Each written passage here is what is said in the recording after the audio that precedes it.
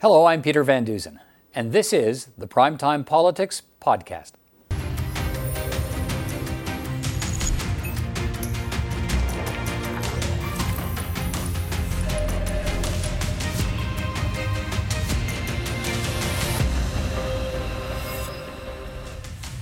Hello, I'm Peter Van Dusen. Primetime Politics tonight. Albertans finding out how deep the spending cuts will be in the first budget delivered today by the government of Jason Kenney. Already, the Alberta Premier is laying some of the challenges facing his province at the foot of the federal parliament. And we can expect to hear more about Western alienation tonight as well. Green Party leader Elizabeth May will join me to talk about that and her expectations for the minority government. And a new report says a big boost in immigration is absolutely necessary to preserve Canada's economic prosperity.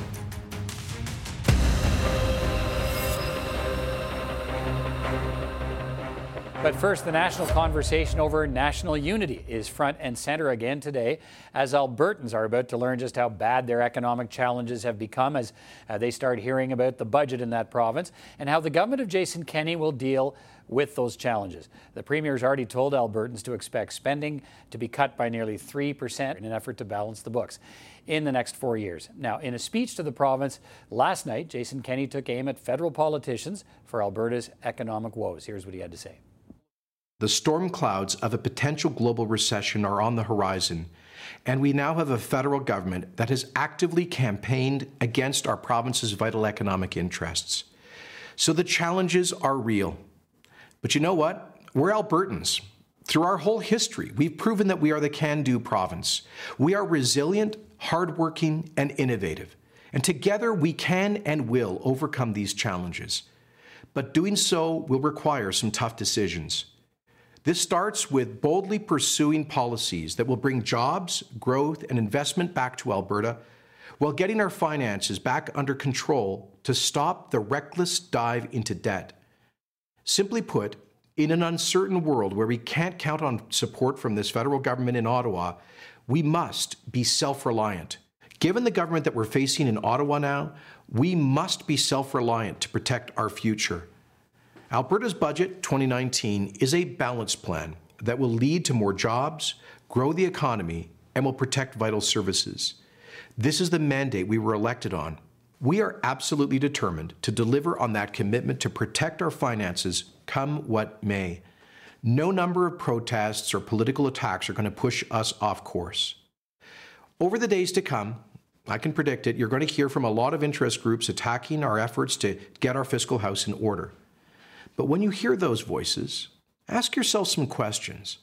For example, has your household, your business, or maybe your local community group ever had to trim its spending to live within your means?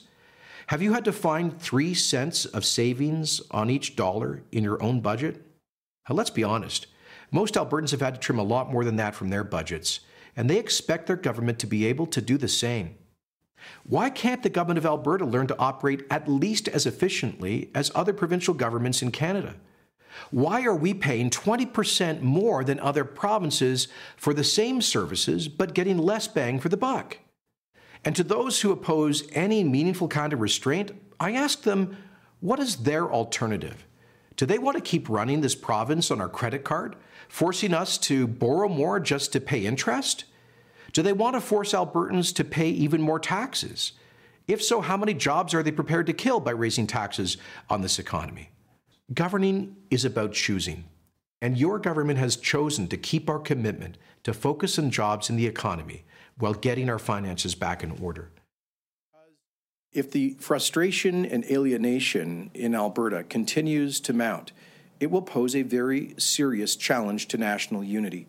Secondly, because Alberta plays a hugely oversized role in national prosperity and the finances of the federal government. And so if he wants to strengthen national unity and the Canadian economy, then he needs to listen to the provinces that produce a disproportionate amount of the wealth in the Federation. Yesterday, Albertans spoke with a louder voice than they have ever done in federal electoral history. In fact, I believe, I haven't been able to confirm this 100%, but to the best of my knowledge, last night was the single largest mandate for one federal party in a province since 1867. That's a pretty powerful statement. That was a very diverse spectrum of Albertans who sent a powerful message last night. And many of them are saying they don't feel at home in their own country, which I think is tragic. And so, as I said to Prime Minister Trudeau when we first met in May of this year in his office, I said, Prime Minister, the first obligation of anybody in your position is to strengthen national unity. But it's actually being undermined in the province that has contributed more than any other in our modern economic history. So that's why, Rick, because if you care about unity and prosperity, you should care about how Alberta's doing. This is the goose that laid the golden egg in modern Canadian economic history. And this needs some tending. This relationship needs some good faith from Ottawa. And if it doesn't get that, I fear that the alienation is going to go in a very problematic direction. Premier Jason Kenney kind of setting the scene for the Alberta budget speech we're about to get in the next few minutes here. We'll see how much the Finance Minister of Alberta talks about the federal government and the new minority parliament in his budget speech coming up there from the Alberta Legislature in the next 10 minutes or so. Green Party leader Elizabeth May, it would probably be said, is no friend of the Alberta government. She's in part who Jason Kenney means when he talks about the unfriendly federal parliament we have these days. The Green leader is laying out her terms today for supporting the Liberal minority government here in Ottawa. Elizabeth May joins me from her home in Sydney, British Columbia. Elizabeth May, good to see you. Thanks for being with me. Thank you, Peter. And congratulations on your re-election victory. Thanks so much. I'll get to your terms for supporting the minority government in just a moment here. But first, Albertans are finding out today how much pain they'll face as Jason Kenney's government cuts spending in that province today in the budget. He's putting some of the blame on you and other federal parliamentarians he describes as unfriendly to Alberta's resource economy. What is your response to Jason Kenney? I think that Jason Kenney wouldn't want to be called unfriendly to future generations. I don't think it's a matter of friendship. It's a matter, and I do consider Jason Kenney a friend, which I reminded him of when we saw each other at Calgary Stampede. I don't think it's helpful to promote divisions and hatreds, or for the Premier of Alberta, whether it's Rachel Notley or Jason Kenney, to tell Albertans that Canadians don't care about them, their future, or their economy, because it's simply not true. What we all have to admit, and it's a tough one to admit, it was hard for the government of Quebec to say we can't keep promoting asbestos, it's killing people. Fossil fuels are today's asbestos. We actually have to shut the industry down. It's not about being for or against Alberta. It's about making sure that Albertans and all of us have a livable world. Now, fortunately, Alberta has a very vibrant economy and lots of resources. And it's not down to just fossil fuels. It has the best potential of any province for solar energy. It has amazing potential for geothermal, converting what are now toxic liabilities on the books of the Alberta government. This would help them with his finances, would be for the federal government to take the abandoned oil wells off his hands and have Indigenous people on their territories develop geothermal electricity out of abandoned oil wells. These are real life possibilities with the technology we have. There's no point telling Albertans that people who care about climate don't care about Albertans. There's no separate planet called Alberta where they can survive the climate crisis. Right. Okay, I mean, if you look at the numbers, there's more support for parties elected to the House of Commons who want more ambitious action on climate change and favor a carbon tax, the Liberals, the NDP and the Bloc and the Greens, than the Conservatives who don't. So even the big oil producers support carbon pricing. So, I mean, is it your view that the Alberta and Saskatchewan premiers are just on the wrong side of this equation? They're on the wrong side of everything if they don't pay attention to the science. And I'd have to say, I know voters chose parties overwhelmingly that say they care about climate. For that matter, Mr. Scheer said he had a real climate plan. I mean, he didn't, but neither does Mr. Trudeau and neither does Mr. Singh. So voters overwhelmingly in this country vote for parties that say they care about the climate crisis and want real action. And we really are running out of time. My appeal is always to be collaborative and find a way across party lines that we can all agree on a path forward that protects workers and ensures Canadians have a prosperous economy while going off fossil fuels as rapidly as possible. Okay, what are your terms for supporting the supporting the government in a minority parliament? Well, what I proposed today to Mr. Trudeau in an open letter that's copied to all the other opposition party leaders is that we find those areas where we have emerging consensus. And when you look across the platforms, there are a number of areas. Obviously, and I did restate this to Mr. Trudeau in person on a phone call we had a few days ago and right after the election, actually, on Tuesday, and also in the letter, that we as Greens, Paul Manley, Jenica Atwin, and I can't vote confidence in a government that holds on to a climate target that is inconsistent with the science and doesn't do what's necessary. That said, there are a lot of other areas that are not confidence motions where we should work together, particularly pharmacare. The Liberals, the NDP, and the Greens all said we need to bring in pharmacare. And even the Conservatives, add the Conservatives into this one, dealing with ocean plastics. Liberals, Conservatives, NDP, Green, let's actually ban single-use plastic items and try to protect our oceans. There are a number of areas. I would also add, improve mental health supports. And of course, the crisis of situation for Indigenous peoples in this country, the need to bring in the United Nations Declaration of the Rights of Indigenous Peoples. That again leaves out the Conservatives, but certainly the Liberals, the NDP, and the Greens have said we support UNDRIP. And this morning, a very historic event in British Columbia, where the legislation to make British Columbia's laws consistent with UNDRIP. So we can make progress on things across party lines to make a minority parliament more productive. Well, Justin Trudeau is saying he's going to complete the Trans Mountain Pipeline expansion, that it won't be the subject of a bargaining chip with you or any other party in the minority parliament. So, and I understand that maybe, there are things you can work on, but if he pushes ahead with that project, does that poison the water for the ability to work with you on other things that you've talked about where you have in common? Or are you prepared to say, okay, well, let me ask you, what are you prepared to do if he says we're building that pipeline? What is that? Yeah, I mean, he's said it. It's really a form of delusion. It sees as liberals. Justin Trudeau isn't the first. Back in the early 90s, Jean Chrétien dumped a lot of commitments that had been made to climate in the Red Book, which you might remember it. I don't imagine many other viewers remember the Red Book. I do remember it. But there were good, solid climate commitments that were dumped when Anne McClellan won in Edmonton by a squeaker. Liberals have this delusion that by pandering to fossil fuels, they can win votes in Alberta. It hasn't worked for them ever. What's important is not to pander. What's important is to be honest and straight up. You can't possibly, and Justin Trudeau must know this, they set a target for carbon neutrality by 2050. You can't get there from here if you keep adding fossil fuel infrastructure. You can't get there from here if you hang on to the target that the Trudeau administration kept left over from Stephen Harper. It can't be done. Okay, but let me. We will continue to oppose the Trans Mountain Pipeline, but if there's a vote on pharmacare, we vote for it. Okay, let me ask you. So, just in terms of the numbers, as I look at them, and the way I see it, Justin Trudeau can't win with just your 3 votes. And he can't lose without your 3 votes, as long as he has support from another party. So how seriously does he have to take your demands? I think the seriousness with which he takes our demands is based on the Greens, I think, widely understood place in Canadian politics as the conscience of Parliament. We don't have on the numbers, which is a tragedy for me personally. I certainly wanted to see us as Greens with the right set of numbers, which you can't control because we didn't know how many seats the Liberals would get and so on.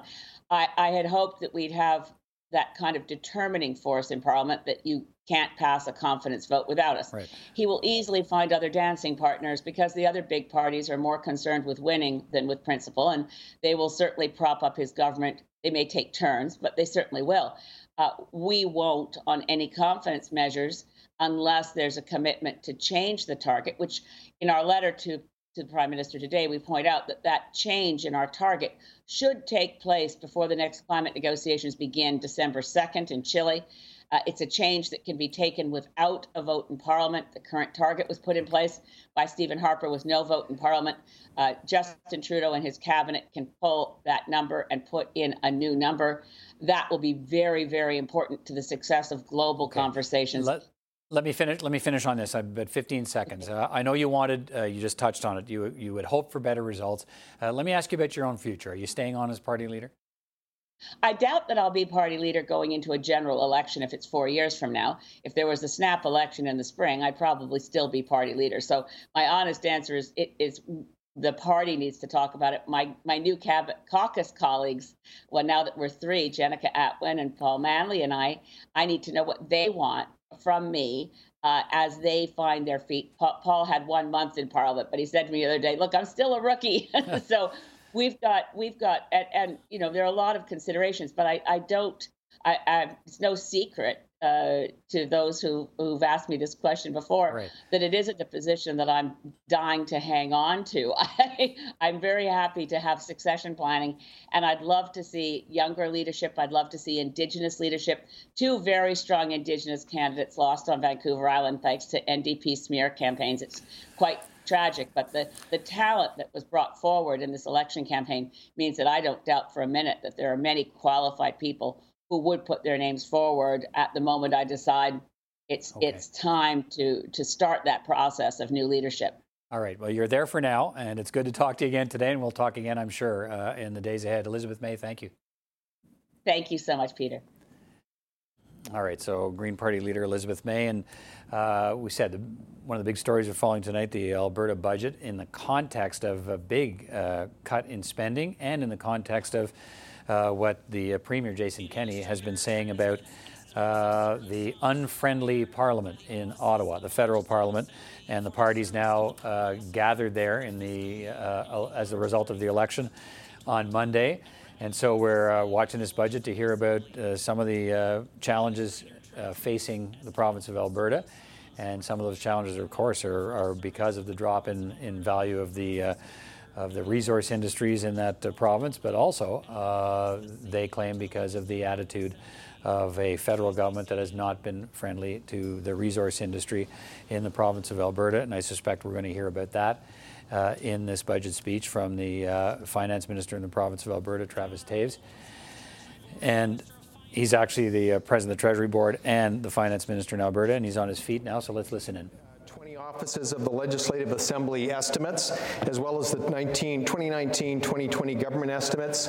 In addition, Mr. Speaker, I also wish to table the 2019-23 Government of Alberta Strategic Plan and the Budget 2019 Ministry Business Plans.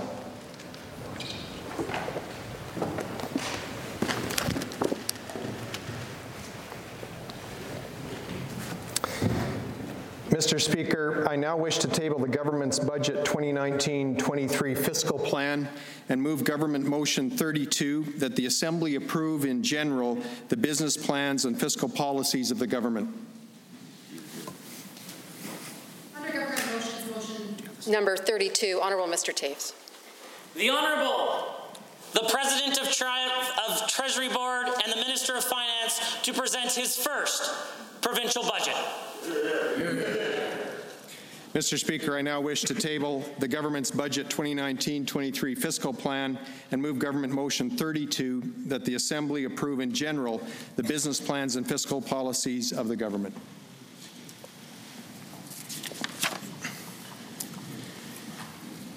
Mr. Speaker, it's my honor to rise today and deliver the inaugural budget of the first United Conservative Government of Alberta. This budget is the result of comprehensive platform our party ran on in this year's election and consultations with Albertans over the last few months. That program, titled Getting Alberta Back to Work, was endorsed by over 1 million voters, representing 55% of electors, and the highest single-party vote tally in provincial history. This was an overwhelming public endorsement of our 3 main priorities: getting Albertans back to work, making life better for Albertans, and standing up for Alberta. This budget is a fulfillment of that promise made to Albertans. This is a budget that is ambitious in its drive for economic growth. This is a budget that is courageous, tackling out-of-control spending of previous administrations. This is a budget that is compassionate, taking care of the most vulnerable, and providing more resources to families and children. This is a budget that is thoughtful, reasonable, and precise in its execution. And this is a budget that puts Alberta and Albertans first at a time when we're contending against a global campaign of misinformation and a federal government that has campaigned against our province's vital interests. It is in this context that this budget has been crafted. So let me start, Mr. Speaker, with the ambition of Budget 2019. Budget 2019 takes action on our first priority, getting Albertans back to work. Albertans overwhelmingly endorsed our government's free enterprise principles. Those principles support the entrepreneurial attitude and can-do spirit that made Alberta prosperous in the past and will restore our role as the economic engine of Canada. Budget 2019 will get Albertans back to work by restoring our competitiveness, reviving private investment, cutting red tape, and supporting training and the skills that will be needed in the future. To make Alberta a magnet for investment, Budget 2019 is taking bold action to reduce taxes and regulation. Our goal is to make Alberta the most competitive jurisdiction to do business in North America. Our first act after forming government was the elimination of the carbon tax. That job-killing tax created a significant drag on economic growth and disproportionately penalized us for living in a geographically massive region in a cold climate and a resource-driven economy. At $1.4 billion, this was the largest tax cut in Alberta's history. It reversed the skewed policies of the previous government that raised the cost on everything from home heating to groceries, on families and small businesses already coping with unemployment and less income. I was incredibly proud to present legislation that implemented the job creation tax cut. This legislation assures the reduction of corporate income tax rates from 12% to 8%. Mr. Speaker, by 2022, Alberta will have the lowest business tax rate in Canada, and that rate will be lower than 44 of 50 U.S. states. The weight of historical evidence overwhelmingly shows that when we improve our corporate tax strategy, our provincial GDP goes up and our share of national GDP increases. And so do jobs, and so do government revenues.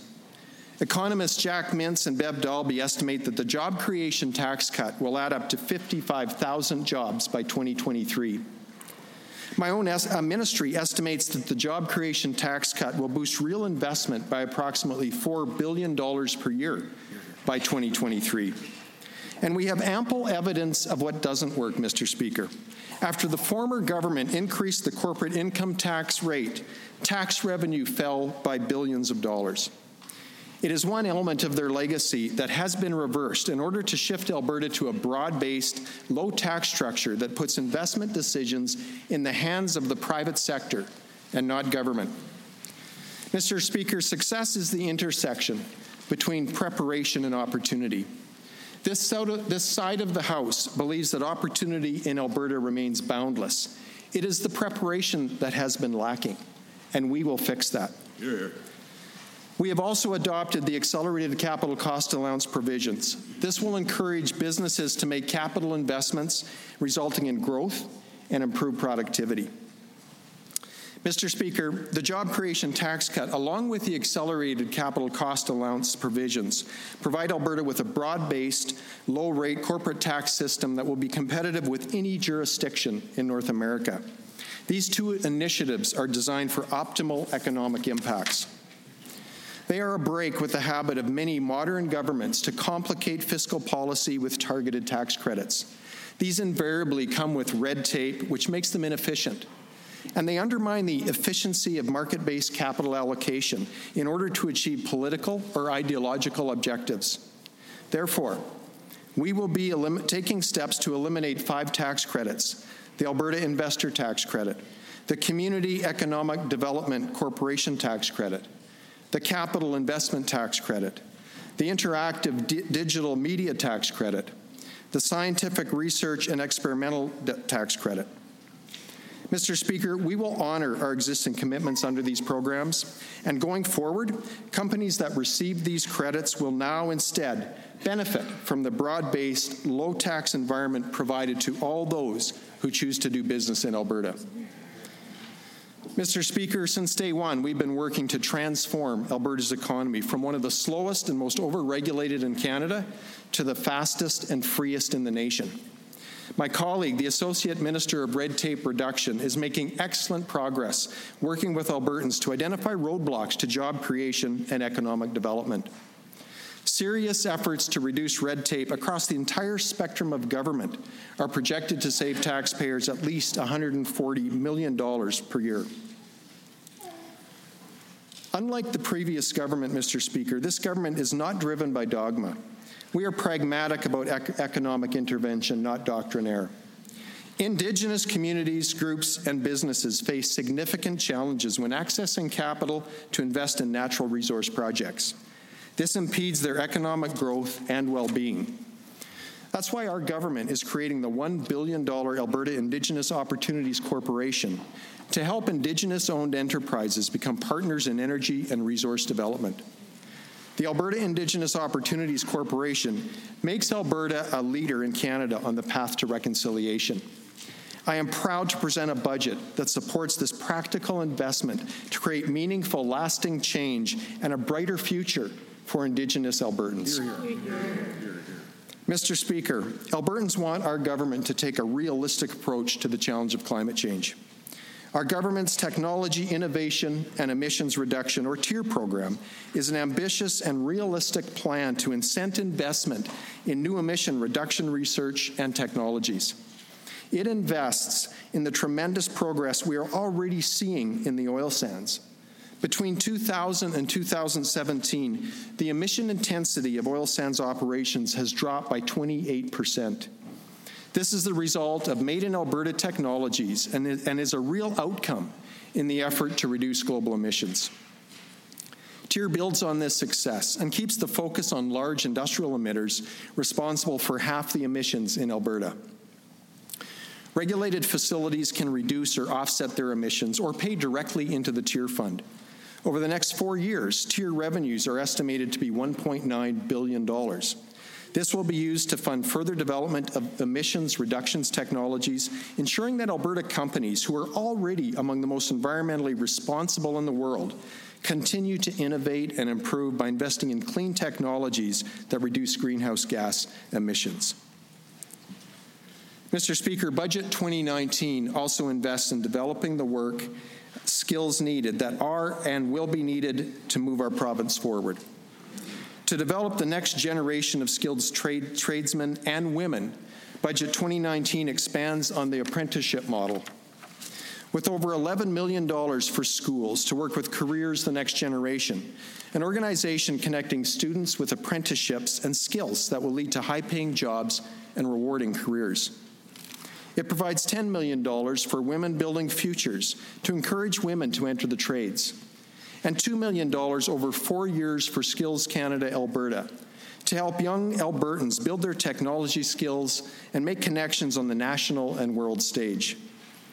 Actions to attract and keep skilled workers include developing the Alberta Advantage immigration strategy with $2.5 million to recognize foreign qualifications so newcomers can accelerate their entry into the job market. Hear, hear.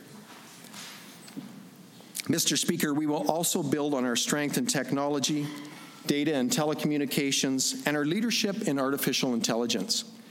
We will spend more than $200 million on research, innovation, and commercialization to develop talent and attract global investment. This funding will commercialize technologies that will improve the productivity and competitiveness of our traditional industries and build the ones we've not yet envisioned. Mr. Speaker, this funding will support a highly skilled labor force, world-class university programs, and a competitive business environment that will make lasting contributions to economic growth. All of these measures, Mr. Speaker, will help the province recover from the past 4 years. With business investment picking up, real GDP growth is forecast to improve from 6.6% in 2019 to 2.7% in 2020, and then to 3% in the final 2 years of our mandate. Our ambitious strategy for job creation will lead to marked improvement in investment and economic growth. While we are confident in our policies, we are also aware of increasing risks to the global economy. In the event of a negative external impact beyond our control, additional spending restraint will be required. Now, Mr. Speaker, I'd like to speak of courage.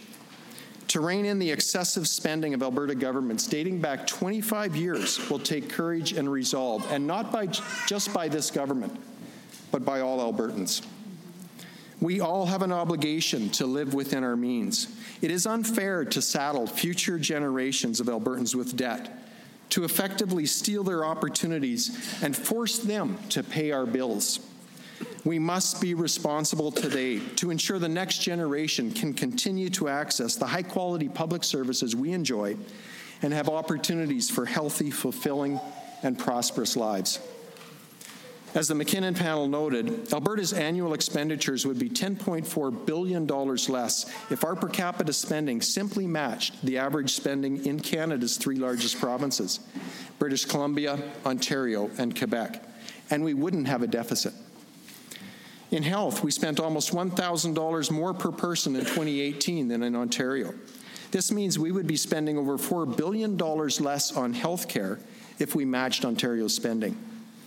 But all that money isn't buying us better results.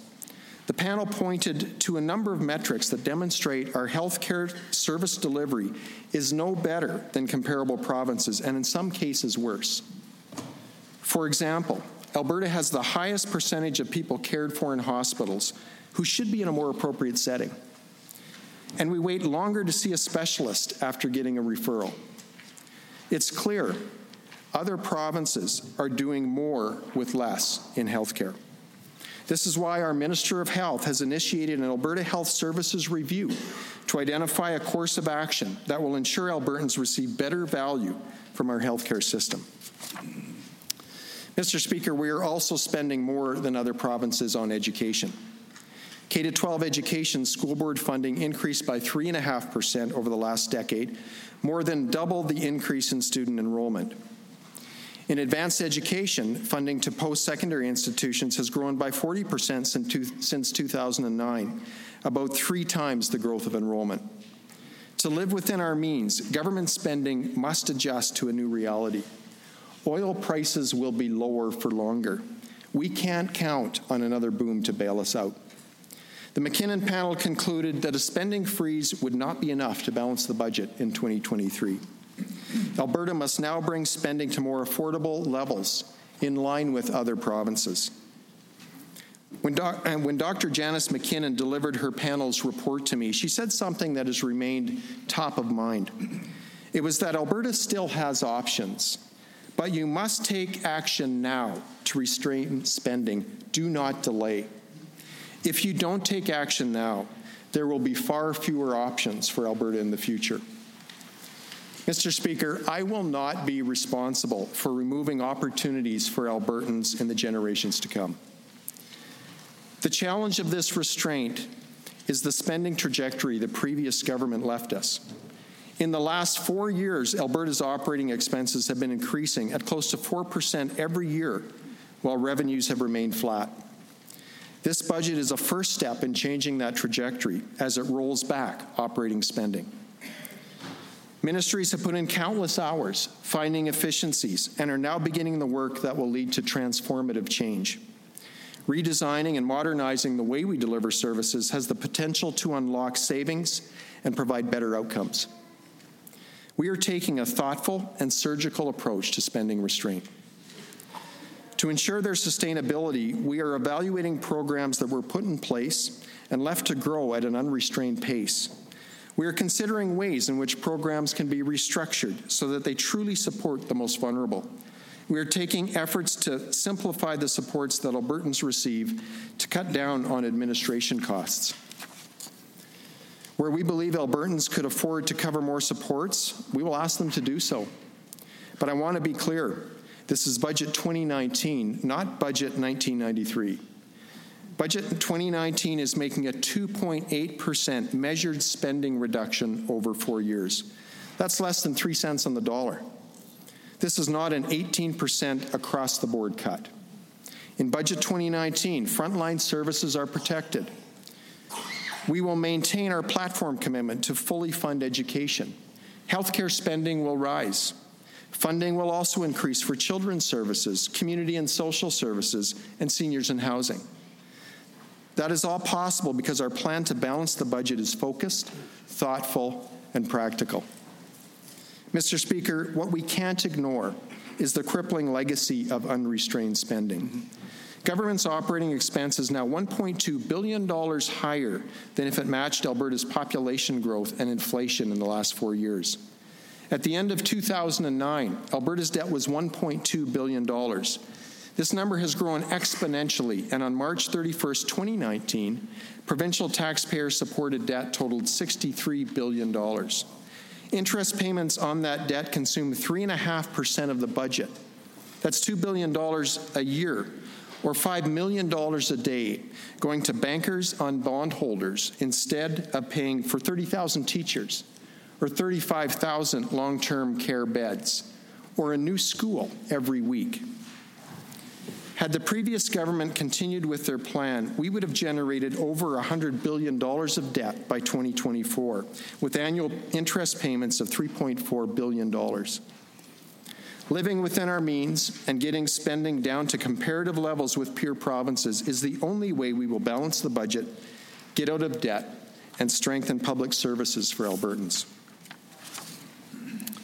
Something we will not do, Mr. Speaker, is continue with the reckless crude-by-rail program the previous government created on the eve of its demise. The program would have paid out $10.6 billion in expenses to get back $8.8 billion in oil revenues. Rail contracts alone were $3.7 billion, almost as much as the federal government paid for the Trans Mountain Pipeline. Mr. Speaker, the private sector can ship this oil far more cost-effectively than government without risking the tax dollars of hard-working Albertans. Budget 2019 includes a $1.5 billion provision to get government and taxpayers out of the crude-by-rail business. Mr. Speaker, this budget honors previous commitments to build and maintain key infrastructure projects. But it also takes into account what we learned from the McKinnon report, that infrastructure in Alberta is generally newer than in other jurisdictions. Capital spending in Alberta averaged $7 billion a year over the past decade. In this capital plan, it will average just over $6 billion. The 2019 capital plan provides $24.2 billion over 4 years. The McKinnon report made it clear that municipalities must shoulder more of the responsibility for major projects. The panel found that Alberta provides over 20% more grant support to municipalities than other provinces and recommended that we bring municipal spending in line accordingly. The 4-year fiscal plan in Budget 2019 will put us on that recommended path. Mr. Speaker, an important partner on the journey to a new and better fiscal future for Albertans will be our public sector workers. Each and every Albertan who works to deliver government services, whether they're a doctor, a janitor, an administrator, teacher, or nurse, is an important partner in our work. Labor costs represent 55%, more than half of the total operating budget. And in 2018, Alberta's total wage and salary expenses were $880 million higher than in British Columbia and $1.2 billion higher than in Ontario on a per capita basis. In keeping with the McKinnon report recommendations, our goal is to bring Alberta government wages in line with other provinces. Alberta MLAs demonstrated leadership by taking a 5% salary reduction, and the Premier himself took a 10% pay cut. We will be looking to the public service for restraint. Let me be clear, this budget does not contain any provision for wage increases. And over the next 4 years, the size of Alberta's public service will be reduced and management to staff ratios will fall. This will be accomplished mainly as employees retire, coupled with hiring restraint in the broader public sector. Next year, almost every contract we have with union will expire. As we approach a new agreement, we must keep in step with today's fiscal reality, with other provincial remuneration levels, and with other Albertans who saw their wages decrease or disappear altogether due to our province's recent economic travails. And so I speak directly to Alberta's public service, to the nurses, to the teachers, and to the committed professionals who deliver to Albertans every day. Work with us to bring Alberta's spending in line. This will protect jobs now and in the future, and it will show fairness and respect for Albertans' hard-earned tax dollars. While Albertans are hardworking and self-reliant, they are also compassionate. They care about their neighbours and those who are less fortunate. Our government promised to maintain quality health care and education and social supports for the most vulnerable. Budget 2019 honors that promise while achieving the McKinnon panel recommendation to bring Alberta's spending in line with the average of other provinces. True to our commitment and Alberta's priorities, health gets a $200 million increase in this budget. Over 4 years, health will receive $100 million for a mental health and addiction strategy, $40 million to address the opioids crisis, and $20 million for palliative care. That said, we must recognize that health care is the single largest government expense. We must stabilize health care spending to balance the budget by 2023, and it can't be accomplished in 1 year alone. Last year, Alberta spent $20.4 billion on health care. That's 42% of the entire operating budget. Between 2009 and 2019, healthcare spending has increased 60%, while government revenue has only increased by 26%. Our goal is to establish a healthcare system that achieves better outcomes, provides appropriate care, more appropriate care for Albertans, and comes closer to the funding levels in BC, Ontario, and Quebec. Mr. Speaker, the Alberta government spends $8 billion every year to educate children from kindergarten through grade 12. Budget 2019 maintains this funding. We are allocating funding for the school nutrition program as promised, with $15.5 million for schools and $3 million for not-for-profits. We are accommodating student growth with $1.8 billion in new capital funding for new and upgraded schools and 250 new modular classrooms. We will build and upgrade playgrounds for Alberta's children by contributing $11 million over 2 years. We will also act on a McKinnon panel recommendation for Alberta's K-12 system. Government will review and revise the education formula to address enrollment growth and provide incentives for sharing services and achieving better student outcomes. We also want to ensure better outcomes for our post-secondary students. Post-secondary education accounts for nearly 11% of our budget. Spending on post-secondary education has grown at a rate of 4% per year, 3 times the rate of enrollment growth. We spend $36,500 per student per year. That's 5% more than British Columbia. That's $5,000 more than British Columbia, $10,000 more than Quebec, and $15,000 more than Ontario. The Minister of Advanced Education is consulting with post-secondary institutions to set a new course that focuses on performance, accountability, and cost management. Mr. Speaker, we will end the 5-year tuition freeze and decrease institutional dependence on taxpayer dollars while maintaining a high level of student support through scholarships and endowments. Our post-secondary institutions will help hone the next generation of great leaders, and education is one of the best personal financial investments you can make. Removing the cap on tuition will incent our universities and colleges to compete for enrollment by focusing on the delivery of programs that directly meet student needs. Mr. Speaker, Alberta has some of the most generous social programs in the country. The assured income for the severely handicapped, or AISH, is $400 more per month than the next most generous province. Supports for the disabled are also among the most substantial. Mr. Speaker, Budget 2019 makes no cuts to social programs. In fact, it increases spending. This aligns with our government's commitment to protect the most vulnerable while living within our means.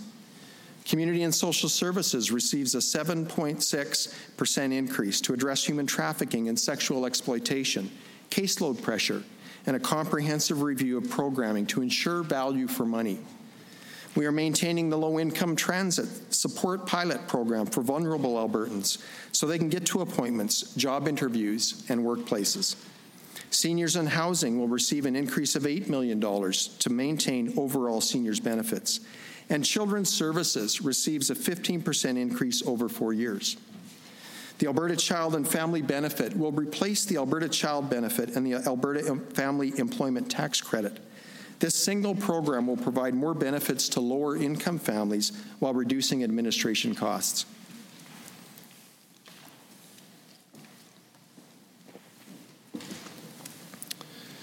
Mr. Speaker, the third priority for our government and for Budget 2019 is standing up for Alberta.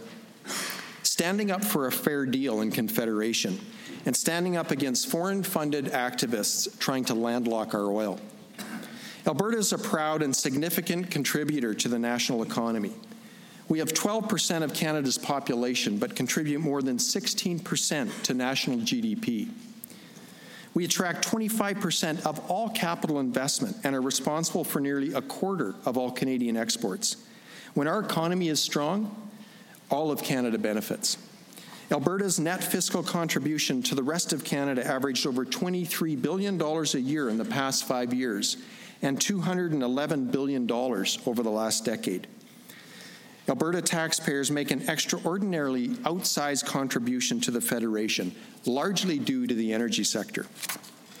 When Ottawa enacts discriminatory legislation like the tanker ban or creates excessive, opaque, and unconstitutional government programs like the new environmental assessment regime of Bill C-69, they are not just attacking the Alberta economy, they are undermining the future growth and prosperity of the entire nation. Hear, hear. Last year, Canada imported more than $18 billion worth of crude from foreign countries, including $1 billion from Saudi Arabia alone. At the same time, Alberta's reputation as the most environmentally friendly and socially responsible energy producer in the world has been unfairly maligned. We are fighting back against these defamations and disinformation with the truth and with a proactive and relentless effort that will bring back international investment. Budget 2019 includes $30 million a year for the Canadian Energy Centre to do just that. And $2.5 million is budgeted for the public inquiry into foreign funding of anti-energy campaigns. But, Mr. Speaker, the Canadian Energy Centre is just the start of our campaign to stand up for Alberta. In light of the election results earlier this week, it is clear that we cannot rely on federal support to rebuild our province. It is absolutely essential that we put our fiscal house in order and take charge of our economic future. In the coming months, we will be focusing our efforts on bringing fiscal fairness back to Alberta. We will be looking at each and every federal fiscal transfer program and demanding that our concerns are addressed. We will use all the tools at our disposal to get a fair deal for Alberta. Hear, hear. Hear, hear. In closing, friends, fellow Albertans, I'm proud of this budget and the people who have helped put it together. It is a plan that, above all, will balance the budget in 4 years. But it is much more than that. It is a turning point in Alberta's history. It is a budget that will grow the economy and create jobs through an ambitious strategy to attract investment to Alberta. It is a budget that will chart a prudent and thoughtful new course that breaks away from the excessive spending of past governments. It is a budget that provides certainty and stability. And it is a budget that demonstrates compassion for people and protects the most vulnerable. We promise to get Albertans back to work in a growing economy. We promise to deliver quality health care and education. We promise to support the most vulnerable among us. And we promise to balance the budget in 4 years. Budget 2019 keeps those promises. Mr. Speaker, on behalf of all of my colleagues in government, I would like to thank the people of Alberta for giving us this opportunity to return our province to prosperity. We will not let you down. Friends and fellow Albertans, I want to conclude with this message. While we have no shortage of challenges today, I believe Alberta has a bright future. I'm hopeful today not only because we've been blessed with a truly beautiful province, abundant in resources, but because Albertans are resilient and responsible, men and women who cherish and defend their freedom and know that reward does not come without risk or effort. This is the spirit of the men and women who built this province, and it remains today, and it is for this reason I am incredibly hopeful for our future. Thank you, Mr. Speaker. Hear, hear.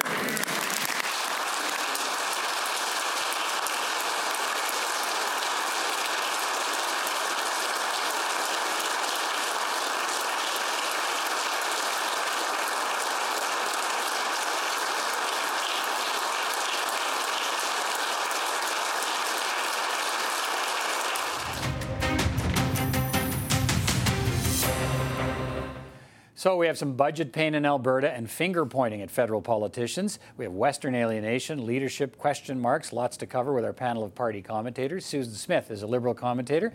Tim Powers is a Conservative commentator. And joining us from Toronto today is Tom Parkin, an NDP commentator. It's good to see you all. Nice to see you. Susan, let me start with you. We see this Alberta budget now, and we know there's almost $3 billion in spending cuts for the people of Alberta.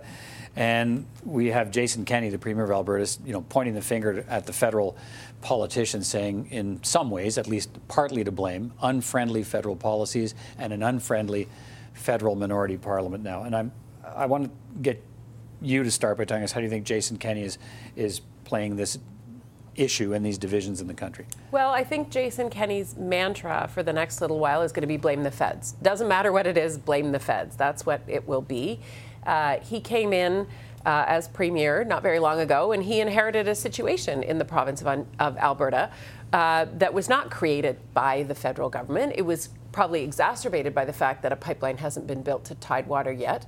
But the federal government is not responsible for global oil prices. So, but it's easiest for him to have someone to kick Ottawa. That's a good way to be. People are upset. There's definitely Western alienation. This is something that the federal government is going to have to deal with. People are hurting because they haven't got jobs out there.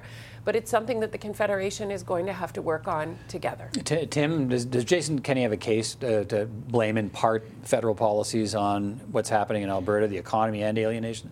Well, look, again, and it's not just Alberta that's saying this, so take the pipelines out of the mix in that debate. Bill C-69, which was something Jason Kenney has rallied against. He's not the only one. There are 9 premiers, I believe, including Dwight Ball, a Liberal premier in Newfoundland and Labrador. They feel that Bill C-69, from their perspectives, demonstrates a fundamental lack of understanding about the importance of the resource economy. That doesn't deal with price, as Susan says, but it does deal with a major roadblock provincial governments feel is impeding investment in their jurisdiction. And it's not unusual in Canadian politics to have finger pointing between the feds and the province. I mean, Mr. Trudeau just ended a political campaign where 2 of his main targets were Jason Kenney and Doug Ford. So they all have a little bit of blame to go around. Which also raises here. the interesting issue around timing, that we're getting the Alberta budget 3 days after the election and not during the campaign. Right? Tom, what are your thoughts on this? Well, Mr. Kenney, really, if he was expecting to get his treasury full by a pipeline, I think he's got his timeline wrong, because even if everything went according to the most optimistic schedule, nothing is going to be in the ground and paying royalties for a long time.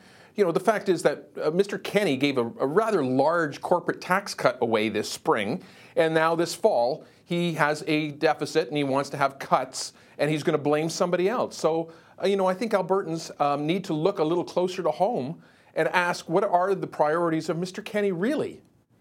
Can I just add one thing, though, that maybe won't get in this discussion that should, about there is Well, it's in it now. A broader, well, it is now. A broader element of truth to all of this is what happens in the big oil companies as they look to make investment decisions. I think even the Liberals would acknowledge this to a certain degree, that we've lost what they call a lot of the super major oil companies. Global superpowers are not coming to Canada to the degree that they once were. Now, it's not only just because of regulatory changes and uncertainty, but that is part and parcel of it. Kenny's beating that drum. So more for regulatory, more regulatory than the whole pipeline uncertainty. Well, it's because 69. It's Indigenous consultations, and again, I don't think they're not legitimate, but these are some of the things that super major oil companies are now looking at. Other than Andrew Scheer, isn't Justin Trudeau Jason Kenney's biggest pipeline ally in this particular pipeline? Yes, he is. The other thing I think that's important to talk about is the spending problem that Alberta has, and another revenue issue that Alberta has. It's the only province in the country that doesn't have a GST or an HST, and Mr. Kenney and Albertans historically have refused to do something about that. They also were spending more per capita on people than the other major provinces were, Ontario, et cetera. So when the times are good in Alberta, governments spend like crazy. When the times are bad in Alberta, they cut like crazy and blame Ottawa. Somewhere along the way, there's probably some middle ground that needs to be achieved. Finally, Mr. Kenney, being of conservative bent, conservatives like smaller government. They like to get out of the way of people, and this gives him an excuse with a foil to be able to do something that's actually ideological. As he did for the Prime Minister in his particular agenda, to use Mr. Kenney as an excuse and a foil to push forward his agenda. Well, and it's not like Tom. It's not like the previous Alberta Premier Rachel Notley was a super friend of Justin Trudeau's either. No, she was obviously in favor of pipeline development as well, but she wasn't somebody who was in favor of cuts and corporate tax cuts to that result in deficits, that result in cuts to important services like healthcare and education. Listen, there's no reason, Peter. There's no reason that Alberta, as the richest province in our country, shouldn't have the best healthcare and the best education system in our country. It should, and it's shameful that there are cuts coming because the new premier, chooses to give a big tax cut to corporations that isn't paying out. But it also has a history of balanced budgets largely, it's a province that, other than the time of the NDP government, there's not a province that has a history of being okay with running big deficits, right? I mean, but there's two sides to that equation, Peter. There's the revenue side, and Mr. Kenney is cutting the revenue side. So this gets lost in the picture here.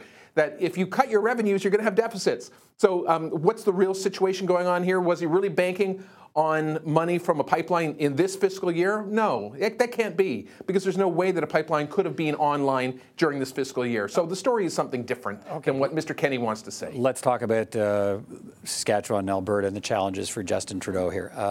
Is that anger real? Is it visceral? Is it deep? Or is it a political issue being fanned by Scott Moe and Jason Kenney? And if it's real, how is Justin Trudeau going to get representation now and hear the voices from a province where he doesn't have any members of parliament? So I think it's a bit of both, actually. There are definitely Albertans and Saskatchewans that are disgruntled. They all went to the polls and they all voted, and the electoral map looks like it does. And not the first time for Canada to have big blocks of different colors in other parts of the country. Democracy is bumpy in Canada, but it works.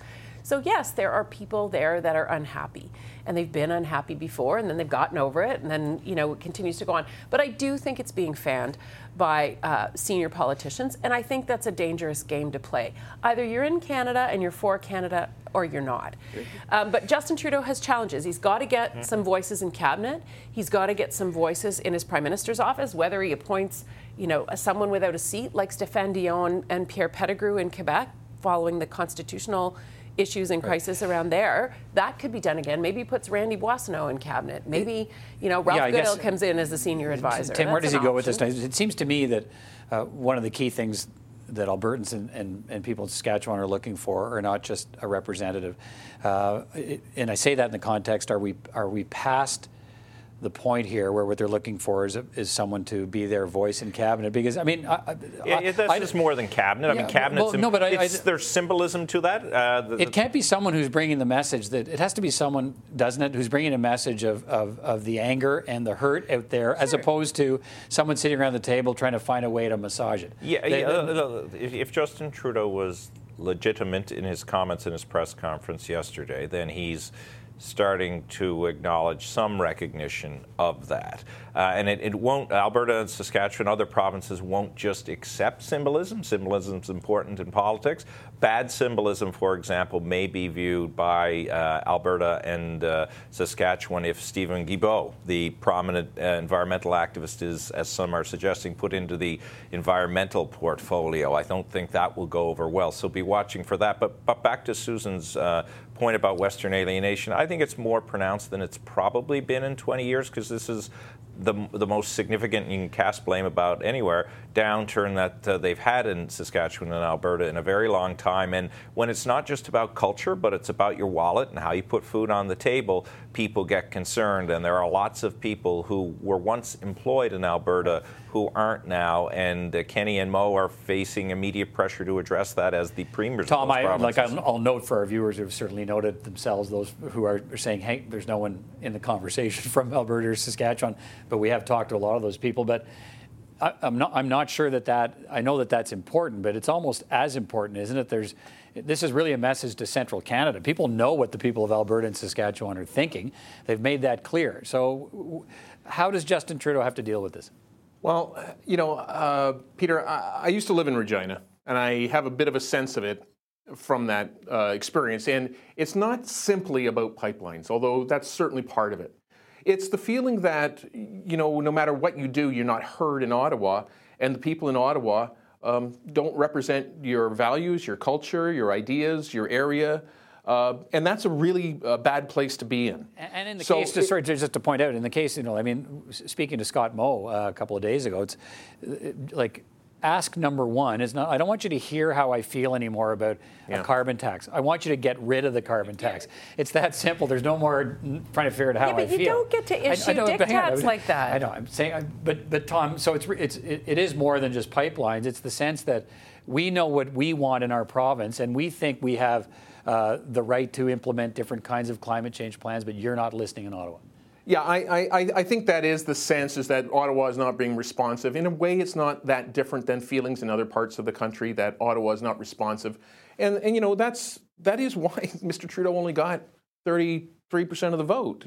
He doesn't appear to be someone other than an Ottawa insider. And that's something he's going to have to work on really hard. Okay, and it does matter. It does matter to have a representative in Saskatchewan or Alberta, and somebody who understands and feels the way that they do about not just pipelines, but other issues as well. Yeah. I think the Prime Minister is listening and going to be listening. He certainly was sent a message by Canadians, but he was also sent a message by Canadians that climate action, we have to do something. There are way more votes represented in the House of Commons today that want a carbon tax and ambitious climate change than votes that Correct. So are you Alberta assuming that's can what all those voters want, though, too? That's a dangerous thing. Anyway, but each of those parties, right? They were key planks. Correct. And that is an assumption. I give you that. I think Alberta can no more, or Saskatchewan can no more call the shots on this country than Quebec can, than Ontario, than Atlantic Canada. That's not the way our democracy works. People vote.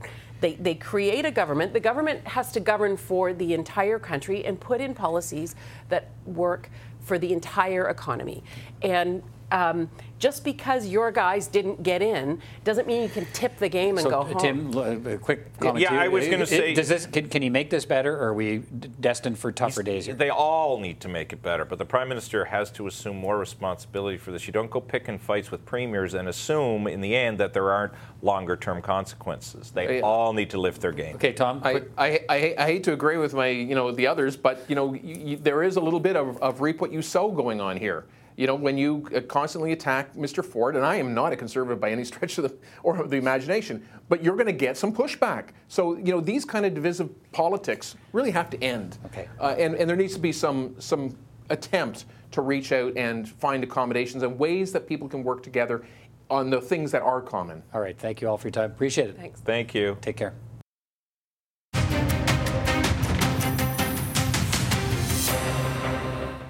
Well, we've just come through an election campaign where immigration was one of the important issues. The political parties have differing views on how many immigrants Canada should take in and what kind of immigrants they should be. But a new report out today says there really is no debate. The report by the nonprofit Century Initiative says Canada needs a population of 100 million people by the year 2100, or our standard of living could plummet. And that the target population can only be reached through major increases in immigration levels. Goldie Hyder is the CEO of the Business Council of Canada and an executive member of the Century Initiative. Goldie Hyder, good to see you again. Thanks for being here. Thank you for having me. Start by telling us briefly about the Century Initiative. What do people know about this organization? What do we need to know about it? Your audience is a sophisticated one, so let me remind them that when, Laurier made this famous statement, the 20th century belongs to Canada, it felt fantastic, I'm sure. But it didn't happen. And the reason it didn't happen is there was no plan. And we're living in an era where really, unfortunately, our business and our politics is all about short term these days, right? It's kind of like the quarterly analysis, if you will. But we need a plan for the long term. We owe that first and foremost to all of those who came before us, and secondly, to all of those who are going to come after us. And so what we're trying to do is essentially say, here's a long-term vision for the country, probably the most unselfish thing you can do, knowing that you'll be dead. You won't even know if it's going to be realized or not, certainly in my case. But we want to make sure that we provide an opportunity for quality of life and standard of living to be improving. And Peter, as you well know, we're not in a position today to say, in fact, we're in a position to say we're going to be the first generation that's probably not going to be leaving behind for our children and grandchildren a society better than we found it. Yet everybody before us somehow managed to do that. And so we want to draw attention that there is a responsibility that comes with wanting to make sure that the country that we've built is sustainable and that the people here are able to enjoy what it means to be a Canadian as we have. And that's what this initiative is all about. Okay, so let's drill down on there's 10 recommendations here on how to ensure that we have population growth and that we have we maintain a high standard of living and a competitiveness with the rest of the world. So by 2023, Canada will have an immigration target of 370,000 newcomers a year under current policies. What level are you proposing to get us to a population of 100 million by 2100? Well, here's the thing. If you'd asked me that question a couple of years ago, the number would have been about 450 a year. But every year that we delay getting to the right number, that number goes up. Now I'm saying to you it's probably closer to 475 a year. But it's not 1 million a year. It's not 2 million a year. And people freak out to some extent at that number, 100 million. Let me put it to you in context. From 1918 till 2000, so that over that period, our population increased a multiple of 3.7 times. So let's just say hypothetically, 10, 11 million became 30 plus million. Today, at 37 million, to get to 100 million in 2100, the multiple is only 2.7 times. So it is actually an unambitious goal. It is not scary. We have done it before. We have done it more in the past than we're even asking us to do today. But the thing is, we need a plan. We need to make sure that we don't lose that support for immigration. We are all immigrants in some way, shape, or form. Immigration has worked for the country. But we need to recognize that Canada is not immune from these global forces that are taking place. So we want to have an honest conversation with Canadians that says, look, there are many of you here already who are underutilized. We want to have a plan for you. We want to make sure that women who are underutilized, people with disabilities who are underutilized, immigrants already here who are underutilized, Indigenous communities that are underutilized. Let's make sure we get them fully functional in our economy to maximum capacity. Because you know what's going to happen when that happens? We're still going to fall short for the labor and the talent that we need to grow our economy. So your point is that and I urge people to read the report. Your point is that immigration is just one part of it, and it's a key part of it. But the idea is that, look, there's stuff we're not doing with people who are already in the country in terms of maximizing employment opportunities. But as you touched on it a little bit, Mr. Hyder, there is this. I guess let me put it this way. Have we done a good enough job in making this economic argument to Canadians about the value of immigration? Because it's come down to, I'm worried about my job, I'm worried about settlement infrastructure, I'm worried about my kids' future and losing all these jobs to people that are coming to Canada from other countries. Have we done a good enough job explaining to people what's really at stake here? Yeah, it's a great question. First of all, I will say that, in the backdrop of the election that just was, if there's a positive development that happened in an election that many people were not enthralled with, I'm certainly not one of them. Immigration did not turn out to be a hot-button political issue, and I think we should all be pleased with that. The Canadians took the high road on this issue and recognized that immigration is far too important, far too central. Just as an anecdote, by 2025, 100% of our GDP growth is going to be coming from immigration. So it is the core requirement to be able to do all of the things that you've just raised, which brings me to the second point. You need a growing economy to be able to sustain the infrastructure, particularly the social programs and the social infrastructure that we have. Now, what we're suggesting is we also need to think differently. We need to think big. We need to be bold.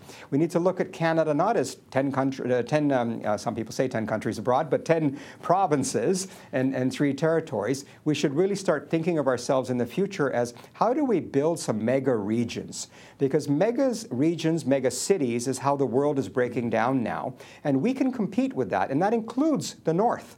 It includes Quebec. It includes the Maritimes. We need to think strategically about how to build a country that can be environmentally conscious, that can build the public infrastructure, that can sustain the social programs.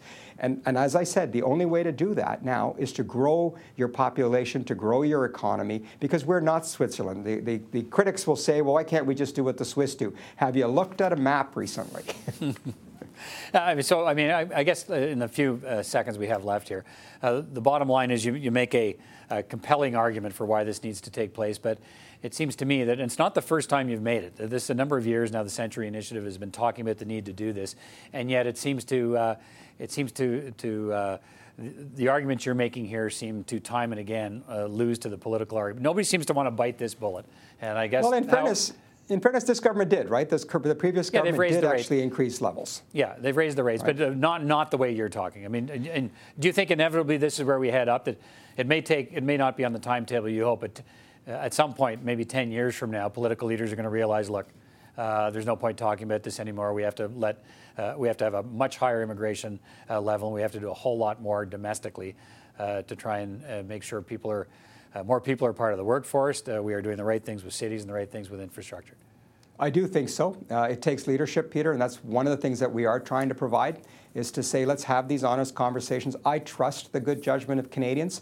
I know there are issues. There are issues in Quebec. There are issues around culture. There are issues around, what kind of a society will we have if we just, and an impact on the environment. Let's have the conversation. I believe Canadians are sensible people. They recognize that we owe it to our children and our grandchildren to make sure that we leave behind a society better than we found it. This is one way of doing it. All right, Goldie Hyder, always a pleasure to talk to you. Thanks for your time today. Likewise. Thank you, Peter. All the best. And that's all for another edition of Primetime Politics on CPAC. We are the Cable Public Affairs channel. I'm Peter Van Dusen. Thanks for watching.